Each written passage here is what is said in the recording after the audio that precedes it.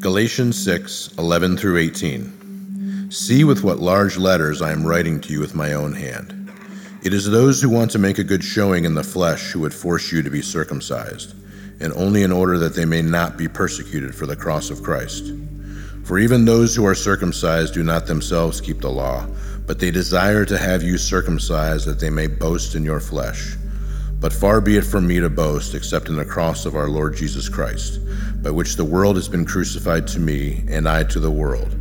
For neither circumcision counts for anything, nor uncircumcision, but a new creation. And as for all who walk by this rule, peace and mercy be upon them, and upon the Israel of God. From now on, let no one cause me trouble, for I bear on my body the marks of Jesus. The grace of our Lord Jesus Christ be with your spirit, brothers. Amen. My daughter Ava is in the 8th grade, and she just recently traveled with her school to Washington, D.C. And on the day she was coming back, she called her mom, and they were talking on the phone, Ava from the bus. And the first thing she said was, "What's for dinner?" It wasn't, "Hey, we saw this cool thing today," or "Thanks for the trip," or, it was, "What's for dinner?" And Amy said, she started to answer, and Ava said, "Oh, no, it doesn't even matter. It doesn't even matter. I'm just ready to eat real food again." Which is a funny thing to say because my hope is that when my daughter was away for 3 days, they were feeding her real food. There was not plastic food being eaten, or they were drawing pictures of food and pretending they were eating real food. But even when she says that, you know what she means, right? I know what she means. She means there's a difference between the food you eat when you're traveling and real food. There's a difference between the food you settle for on the road and a home-cooked meal made by your mom who loves you. There's a difference between fake food and real food.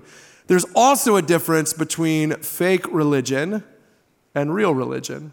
Or to be more specific, there's a difference between fake Christianity and real Christianity. And here at the end of the book of Galatians, the Apostle Paul is bringing his entire letter, his entire argument to a conclusion when he's summarizing in the final few verses what he's been trying to say. It is this exact distinction between fake Christianity and real Christianity that he's driving home at the end. So if you have your Bible, would you open it to Galatians chapter 6? Take out your phone, your tablet, get to Galatians 6. If you're new here, you didn't bring a Bible, we do make them available to you here in the West service in the pew in front of you, or over in the East service in the back of the room. And if you use one of our Bibles that we provide, today's reading is on page 916. And as you're getting there, let me hold out to you an outline that I'm going to use to guide our time together. 3 points looking at Paul's conclusion, and they go like this. I want to show you the difference between fake Christianity and real Christianity, why the difference matters to you, and why it matters to those around you. Okay, the difference between fake Christianity and real Christianity, why the difference matters to you, and why it matters to those around you. All right, let's start with the first one, the difference between fake Christianity and real Christianity. I would guess that for some of you, even to hear me say that makes you a little uncomfortable, because it is one of our chief virtues as a culture that faith is something you just don't question. You never weigh in on the authenticity or veracity of someone else's faith. To do that is incredibly judgmental and incredibly rude and obtuse and offensive. But here's the thing. I'm not seeking to line everyone up this morning and give you a thumbs up or thumbs down on what I think about your faith. Okay, that's not the goal. I don't know you well enough to even try that. You don't know me well enough to even try that. What we're talking about is broad groups, fake Christianity and real Christianity. And even then, I know it makes us uncomfortable, but here's the thing. That's what most of the New Testament is about. Most of the New Testament is actually written to churches to help them sort through what is real, authentic, true Christianity and what ultimately isn't. And so it's not a question or a distinction or a division we're bringing to the Bible. It's actually one the Bible is bringing to us. Actually one the writer of Galatians is put before us now for 10 weeks and then finally here at the end. Just in even looking at the passage, you'll notice he's drawing a pretty sharp distinction, a pretty sharp contrast between what a certain group taught and what he taught. And of course, we've talked about that the context of the book of Galatians is that the Apostle Paul, the author of Galatians, has visited Galatia. He has preached about Jesus. Churches have started as people have become believers. But then Paul has moved on because that's what he would do. He would go to a new city and preach and plant churches. But in his absence, a group has come in and they're teaching something different. And so Paul is writing this letter in response to them, and he is saying, hey, what they're telling you isn't actually Christianity. And the reason why, he says, and this is what I want you to see, is that fake Christianity, false Christianity, is always about human performance. It is always about human performance. Look what he says here in the passage in Galatians chapter 6, verse 12. He says, "It is those who want to make a good showing in the flesh who would force you to be circumcised, and only in order that they may not be persecuted for the cross of Christ." You see, the group that had come in Paul's absence was a group of Jewish religious teachers who were telling people, hey, it's good that you believe in Jesus, the Son of God, that he came and lived and died and resurrected. That's great. But if you really want a relationship with God, you have to add to that. You can't just believe in Jesus. You need to also become Jewish. You need to be, if you're a man, you need to be circumcised. And what's happening is they're driving this push to circumcision, Paul says, because what they're occupied with is human performance. Their message is, you must do something in order for God to love you. And the motives for their message, he says, is that when you do something, it will make me feel like I'm doing something. So they're going to pastors' conferences and bragging about circumcisions are up by 100%. Which I have to say would be the weirdest pastor's conference ever and not one I'm interested in going to, right? But the whole push of this is that, hey, if you want God to love you, you must do this. And listen, I just want to be super clear about this because every single person in this room has had an experience with this version of Christianity, whether you realize it or not. And the message is, if you want God to love you, you must earn it. You have to dress a certain way, act a certain way, vote a certain way, be a certain way. Don't do this. You must do this, etc., etc., etc. It's always driven by human performance, and behind it are men and women leading those movements who are driven by their own performance. That's how we end up with celebrity pastors. That's how we end up with pastors flying in private planes that church members are paying for. The way we get there is that a pastor or pastors wake up saying, hey, if God's really going to love me, I must earn it. I must achieve it. I must do something. And they rally people. If God's going to love you, you must do something. And everybody's performing and the benefits are trickling up. False Christianity is always inescapably about human performance. The message is, if you want God to love you, here's what you have to do. Here's who you have to be. Here's what you have to wear. Here's what you have to eat. Here's how you have to dress. Here's how you have to act. Or here's what you can't do. But Paul says that's actually the opposite of his message. It's the opposite of true Christianity. In fact, he summarizes true Christianity beautifully in verses 14 and 15. Look what he says.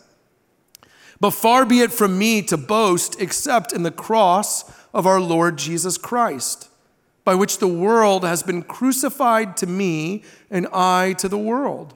For neither circumcision counts for anything, nor uncircumcision, but a new creation. Paul says, here's my message. There's actually nothing about me that will earn or perform or achieve anything. He says, I'm not proud of anything about myself. There is nothing about my life, about my achievements, about my performance that I am hoping in. Instead, he says, this is the core of my hope. This is my only hope, that Jesus Christ lived in my place a life I could not live, died on the cross under the anger and wrath and judgment of God that was meant for me, rose from the dead, ascended into heaven, is seated at God's right hand, and it is he who will speak for me on the day of judgment. You see, false Christianity is about human performance, but true Christianity is about the performance of Jesus Christ.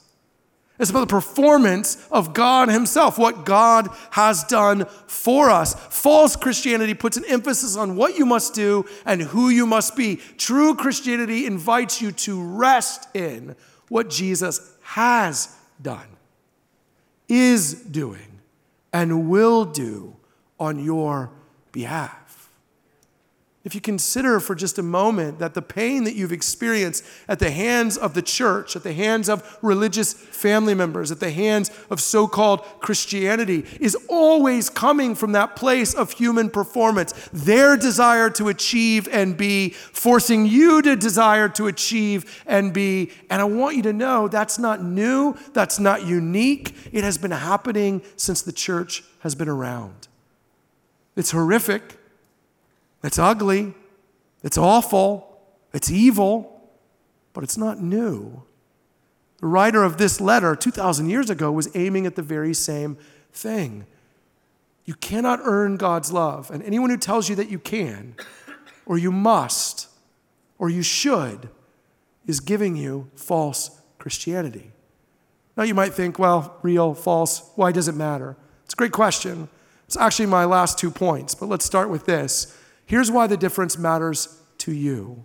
This is my second point. Here's why the difference matters to you. And I don't want to bury the lead here, so let me just say this. False Christianity will not save you. False Christianity will not lead to heaven. It does not lead to a relationship with God. It does not lead to inclusion in what God is building in the new heavens and new earth. You will not be part of what God is doing if you believe you earn your salvation. Now, Paul says that. He says it this way in this passage when he says in verse 16, and as for all who walk by this rule, and this rule is what he's just said, that you boast in nothing but Jesus, that there's nothing we're earning or achieving. He says, as for all who walk by this rule, peace and mercy be upon them and upon the Israel of God. You see, Paul is saying that the true people of God are the people who trust in Jesus only.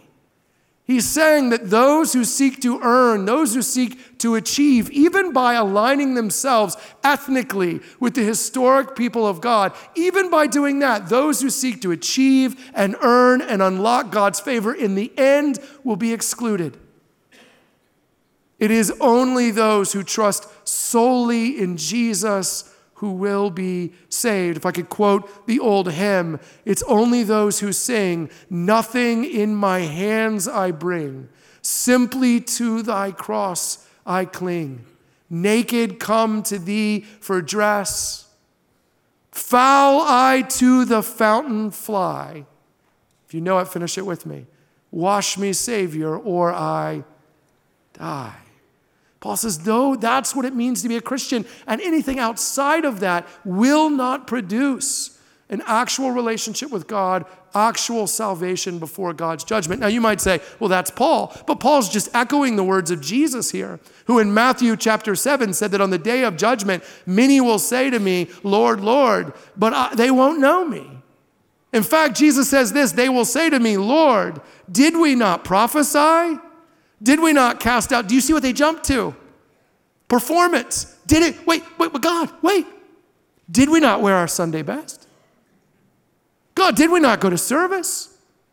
God, did we not give? Did we not serve? God, did we not do devotion? God, did we not teach our kids the right thing? Didn't we do the right way? God, didn't we vote the right way? Didn't we spend our money the right way? God, didn't we? And Jesus will say, I will say to them, depart from me, I never knew you. You see, You can't earn your way into relationship with God. That's what the entire book of Galatians is about. That's why it's appropriate now here at the back end that we stop and we say, if we take anything from this book, it must be this. You cannot earn a relationship with God. You cannot achieve or unlock your salvation. The only road to heaven is the road of faith in Jesus Christ, that he lived in our place and died in our place and rose from the dead and ascended into heaven and is seated at God's right hand. And on the day of judgment, our hope is this, that when someone must speak on our behalf, he will. What is your hope? Because my fear is that in any evangelical church in America, if I took a straw poll and I said, hey, if you died right now, why would you go to heaven? That I would get some form of, well, I'm a good person. Well, I've tried to do what's right. Well, I've tried to do this. I've tried to do that. But friends, I'm just telling you, please hear me on this. There's not a single citizen of heaven that if we stopped them on the street in heaven and said, how did you get here, would give us that answer. There's not a single citizen of heaven who would give any answer that would start with I. But rather, we could stop anyone from the small to the tall, from the young to the old, from the famous to the unknown. And they would say, I'm here because of Jesus Christ. That he lived in my place and died in my place and rose from the dead. You cannot earn your salvation. You cannot achieve your place in heaven. And anyone who tells you that you can is lying. And I don't mean they're nefarious or evil. I just mean that they're lying to you because they're believing a lie themselves. And I just want to challenge you on this, not just that you will be missing out on salvation. I mean, that's the biggest thing I could say. But also it's why so many people come to church and they feel so distant from God. Because if you believe you have to earn your place with God, you'll never feel close to him. Good days will never be good enough. Bad days will be a reason to hide from him. I was thinking about this just this morning. You know, when I first met my wife, Amy, who I love dearly, I tried to impress her every chance that I got. Even when she didn't know, I was checking if she was looking. Okay? But let me tell you what we did last night. Last night, we were up in our room, and Amy was watching a movie. She had twisted her ankle that day, so her ankle was elevated on pillows with an ice pack on it. And I was laying next to her on the bed on my stomach on my computer, pretending not to watch her movie. And when she would get done with the ice pack on her ankle, I would put it on my back because my back was hurting. And it was wonderful. It was wonderful. You know why? Because I know Amy loves me. I don't have to try to earn it. Which means I can hang out with her even when I'm in sweatpants and a t-shirt with a back that hurts. And I'm not even old enough, I don't think, for that. But here I am. Closeness to God can only be built on the idea that your human performance isn't what achieves his affection, or you'll never go to him. There'll always be more to do. There'll always be reasons why you can't go to him. Listen, if you keep wondering why you're showing up here week after week and you feel so distant and feels like God is so cold to you, the reason for that is because you have bought into this idea that on good days God might love you and on bad days he might not. But listen, I'm telling you that the gospel of Jesus Christ is that because Jesus lived in your place and died in your place and rose from the dead, because of that, he couldn't love you more on good days. He couldn't love you less on bad days. He loves you because of Jesus. And it is so easy to miss this. My wife and I are trying to raise our children to understand the message of Jesus. We try to infuse it in everything that we do, even in discipline, on our best days. Okay? On our best days.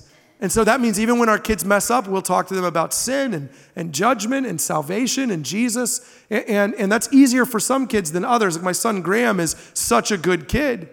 He almost never gets in trouble, so I never get to talk to him about this stuff. Well, one night I was putting him to bed when he was 4 or 5 years old, and I caught him trying to hide a toy under his pillow, which has never happens with Graham. So I actually got kind of excited. I thought, this is my chance to preach to him a little bit. And so I said, Graham, what are you doing? He just fell apart. I'm sorry. He's got that people pleaser gene, so he's like, I'm so sorry, I'll never do it again. I'll throw the toy away if you want, Dad. And I said, buddy, listen, you did that because you're a sinner. You're hiding things from Dad. You think you can hide things from God. You're a sinner. I said, Graham, are you perfect or are you a sinner? And he took his head off his pillow, he looked at me and he goes, little bit of both.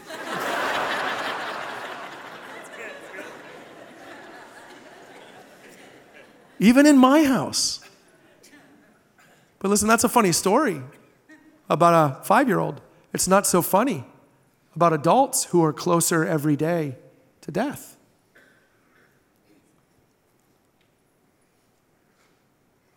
You're not a little bit of both. I'm not a little bit of both. If we have to earn it, we'll never get it.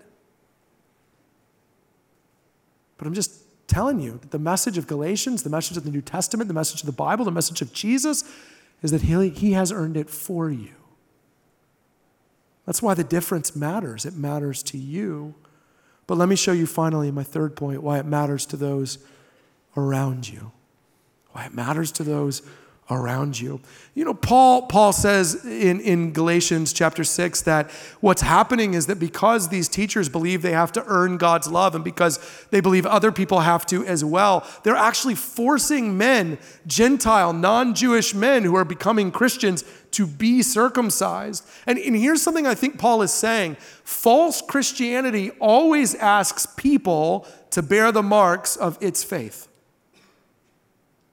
False Christianity, false teachers are always going to ask you to bear the weight of proving them and their love for God. Listen, I've been in churches. I'll just give you an example. I grew up in the church. I'm very happy that I grew up in the church. I know a lot of people, that's not their story. I don't want to invalidate your story, but I'm glad I grew up in the church. But I grew up in traditional churches. I'm thankful for that. All those old hymns, that's what I sing my kids when I put them to bed at night. Those are the songs that are buried in my heart. I love that. But I grew up in churches where the message was, God loves you so much, his own son came to earth and died for you. He shed his blood for you, but you're not welcome here if you spill coffee on a carpet. Now, help me understand that. God loves you so much, he'd shed his own blood, but you shed any coffee, you're out of here.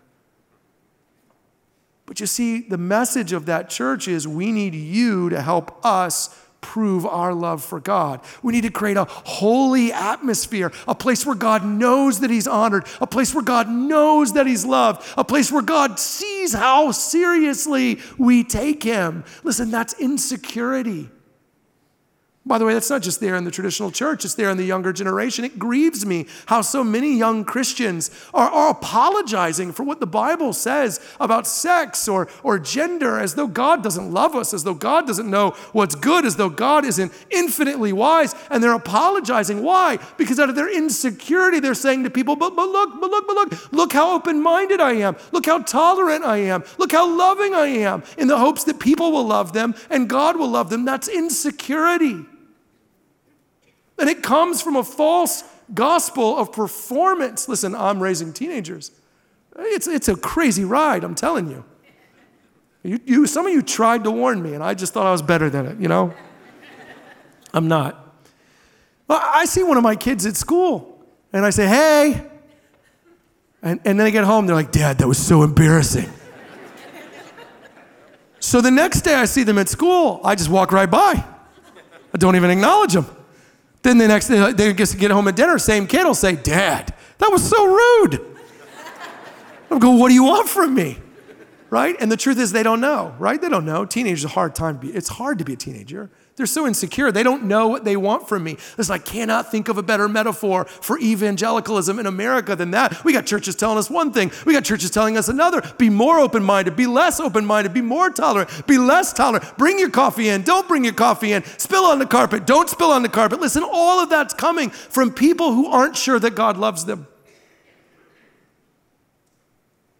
And they're looking for validation in making you do things. False Christianity says to everyone around us, you bear the marks of my faith. But true Christianity says this. I love this in the very last line of the Galatians, right before he gets to the goodbye. So second to last. Verse 17, look at what Paul says. From now on, let no one cause me trouble, for I bear on my body the marks of Jesus. See, true Christianity says, I will bear the marks for you. True Christianity says, I know God loves me. I know God accepts me. I know God is looking out for me. So now I am free to care for and look out for you. See, a true gospel church doesn't care how people dress or what they bring into the room to drink or how they act or how they behave. True Christianity says, come, we will bear the marks. We will sacrifice. We will shed our preferences. We will give up our cultural peccadillos in order that you might hear of God's love for you. What can we take on us so that you might hear of God's love for you? And by the way, church, we need to grow in this. Of course, we need to grow in this. You know that. I know that. I need to grow in this. But man, when we get this right, it's when we're at our most beautiful. Just this week, we did the Thanksgiving baskets, right? 1,645 Thanksgiving baskets. And we can clap for that. Let's clap for that. Sometimes you get uncomfortable clapping, so I don't clap for myself. You're not. You're clapping for me, and I'm clapping for you. That's how this works. We're clapping that God has led us to be so generous, right? The generosity of God that he has shared with us. But here's the thing. Here's what I love about that. When that family gets a basket, they don't know who went to the grocery store to buy it. You ever come on a Monday, you see all the volunteers serving? First of all, it's a well-oiled machine. Well, you got volunteers, you bring your basket in, they go through it and make sure you didn't forget anything, because if you forgot something, we'll run to the store and replace it. How cool is that? But when that family gets a basket, they don't know who sorted it. They don't know who put the lid on, carried it to the truck. They don't know who put it on the truck. They may not even know who drove the truck or who put it on their doorstep. And it doesn't matter, because every person there, it's beautiful. And you know why it's beautiful? Because every person there is saying, I'm not here to earn. I'm not here to achieve. I'm not here to be known. I got all that in Jesus. I'm here to sacrifice in order that someone else might know the love of God. How ugly would it be if you came on a Monday to volunteer and there was a guy sliding his business card in every basket? Hey, these groceries were purchased by Steve. This box was sorted by Steve. This box was delivered by Steve. You know inherently, instantly, that is ugly. That is toxic. That is awful, because it's not about Steve. But if you're wise and if you're paying attention, what you know is that Steve is incredibly insecure. Friends, in our dealings with other people, we are ultimately revealing what we believe about how God feels towards us. And Paul says to the Galatian church, they are asking you for things. They are asking you to sacrifice. They're asking you to suffer. They're asking for you to bear the marks. And Paul says, but for me, he says, oh no, I'm bearing them for you. I think that's what he means, by the way, in the very beginning when he says, see how large the letters that I'm writing. I think Paul's losing his eyesight. And he's going, look, if you thought I had an arrogance problem, you see these big letters? I can't even see anymore. Paul's saying, no. I'm sacrificing for you. Listen, your belief, my belief that God loves us apart from our performance is ultimately the determiner of our salvation, for sure. It is ultimately the determiner of whether we will believe that true intimacy with God is something that can be enjoyed. But it is also the determiner in whether or not we will be a blessing or a curse to those around us. May we be a church that is so certain of God's love for us that we will shed carpet, pews, preferences, that we will sacrifice, we will serve, we will engage, we will invite, we will participate, so that others might hear of God's love for them in Christ. Let's pray together. Father God, thank you that even for us to be sitting here this morning is because so many men and women from Paul's day to today have borne the marks of Jesus to get the gospel to us.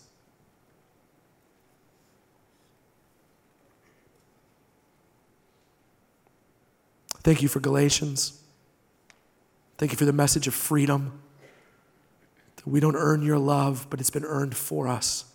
Thank you for your grace and your mercy and your kindness and your love. Thank you that I get to get up here and say such wonderful things about you because you really are that wonderful. God, work these things into our hearts and our minds and our souls. Make us the kind of people who are secure in your affection. Make us the kind of people who are a blessing to those around us. In Jesus' name we pray, amen.